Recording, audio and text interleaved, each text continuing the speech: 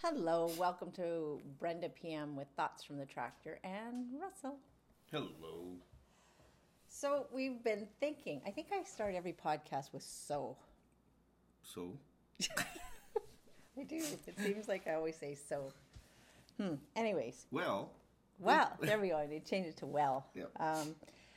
I've been thinking a lot about quality versus quantity in all areas of our life. And so the thought from the tractor today is whether it is about the stuff we have or the days we live, may we choose quality over quantity. correct.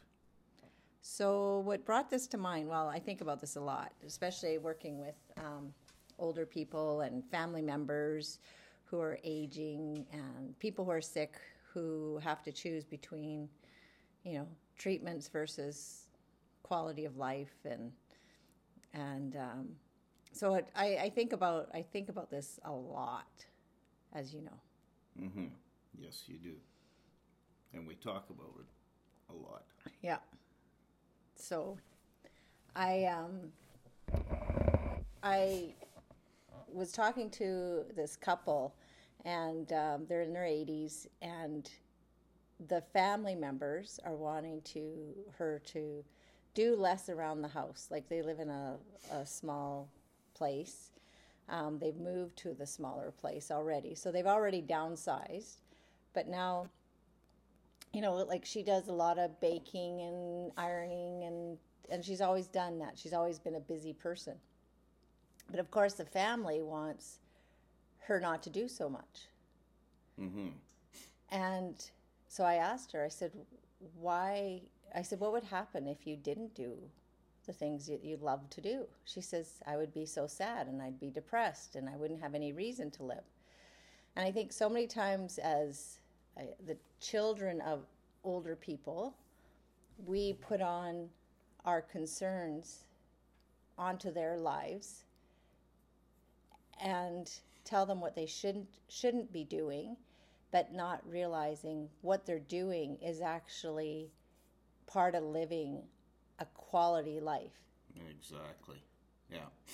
Yeah. If you,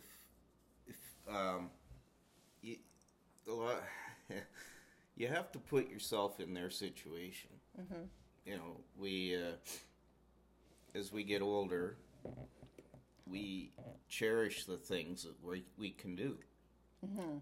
And by telling our loved ones, you can't do that anymore, or you shouldn't do that anymore, we are taking away their freedom. Mm-hmm.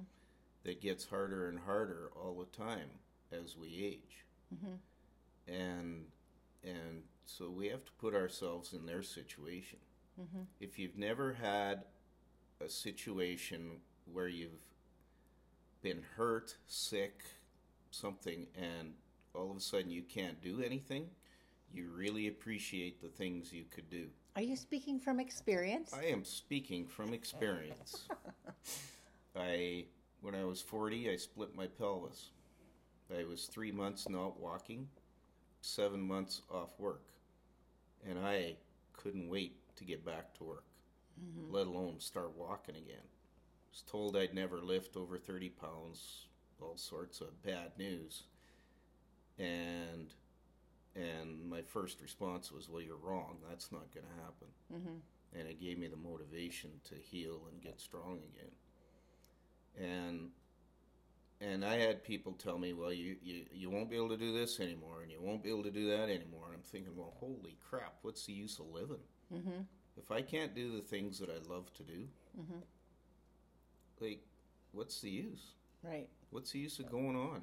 And that's what happens. What we do with our parents or elderlies or our loved ones is we tell them you can't do that. Well, who are you, first of all, to tell somebody that they can't do something? Mm-hmm. And second of all, put yourself in their situation. Yeah. It's not easy. No.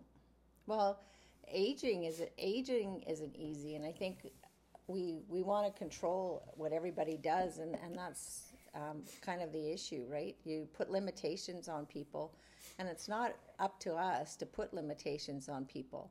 If they're of sound mind, and even I think of people who aren't of sound mind, who have this, let's say the beginnings of some type of dementia, and let's say they love to walk and they love being outside and they love to work hard outside, but they're still being safe, right? They're still safe. But some people want to take that away from them because they're worried about them, when really that's what they live for. If they've always been a person who stays outside, who is an outdoorsman, and then we put them into a place,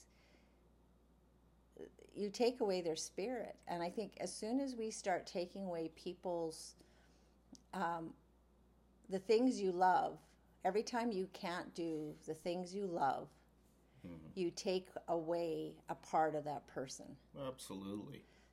And if we're that concerned for their safety, well, maybe go for a walk with them. Bake cookies with them. Be with them instead of telling them that they can't. Well, yeah, you still can. Here, let me help you. Let's do it together. It's pretty easy to sit back in a chair and say you can't, you can't, you can't.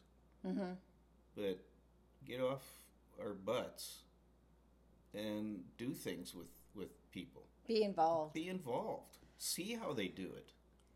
Yeah. You know? And if we're really concerned for their safety and well-being, well, maybe we should spend more time with them and let them stay in their house as long as they can and help them along through this. It's life coming full circle.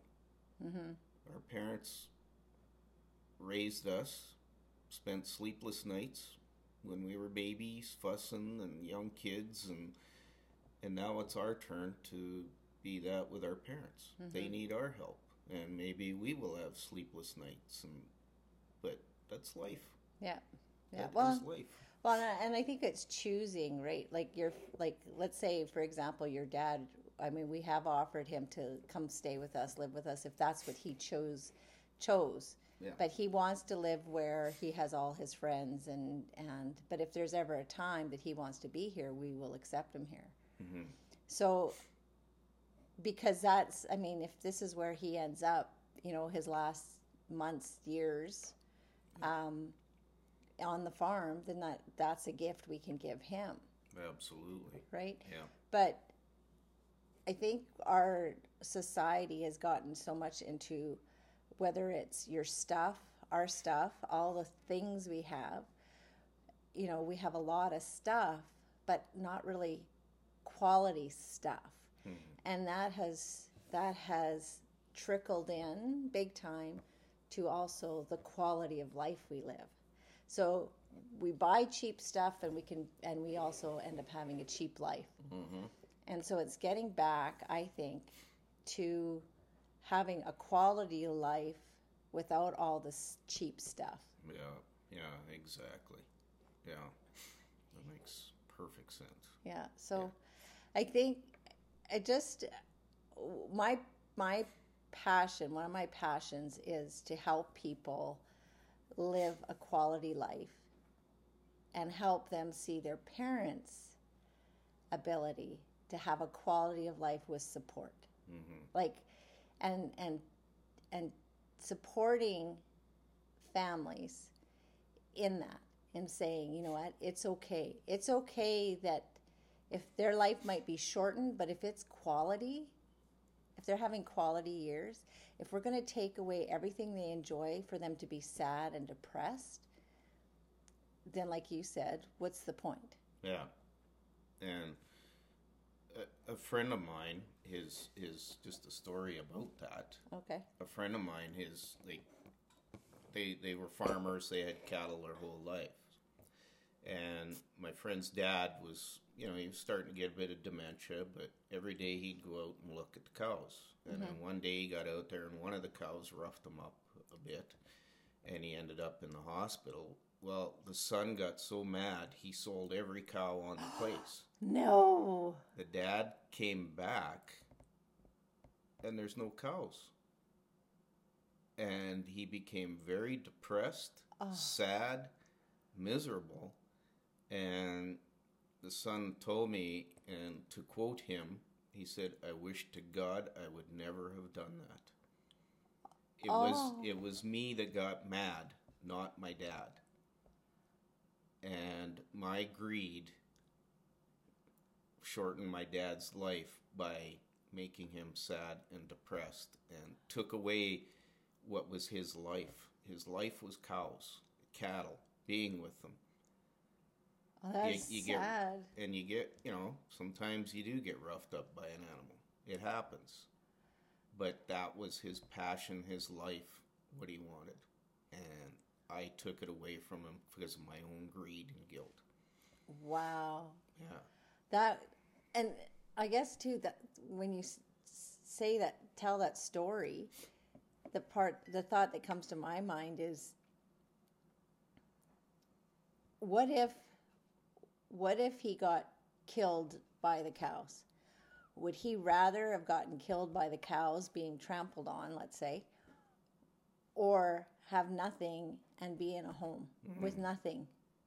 And I think that's where we put safety over quality even sometimes. If it's asking the person, what is it you want in your life, especially closer to the end?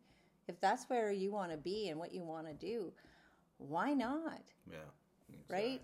Exactly. Like, extend your life a couple more years because you're in a home where you're sad and depressed. That's not. Where nobody's coming to see you because they feel like you're getting taken care of.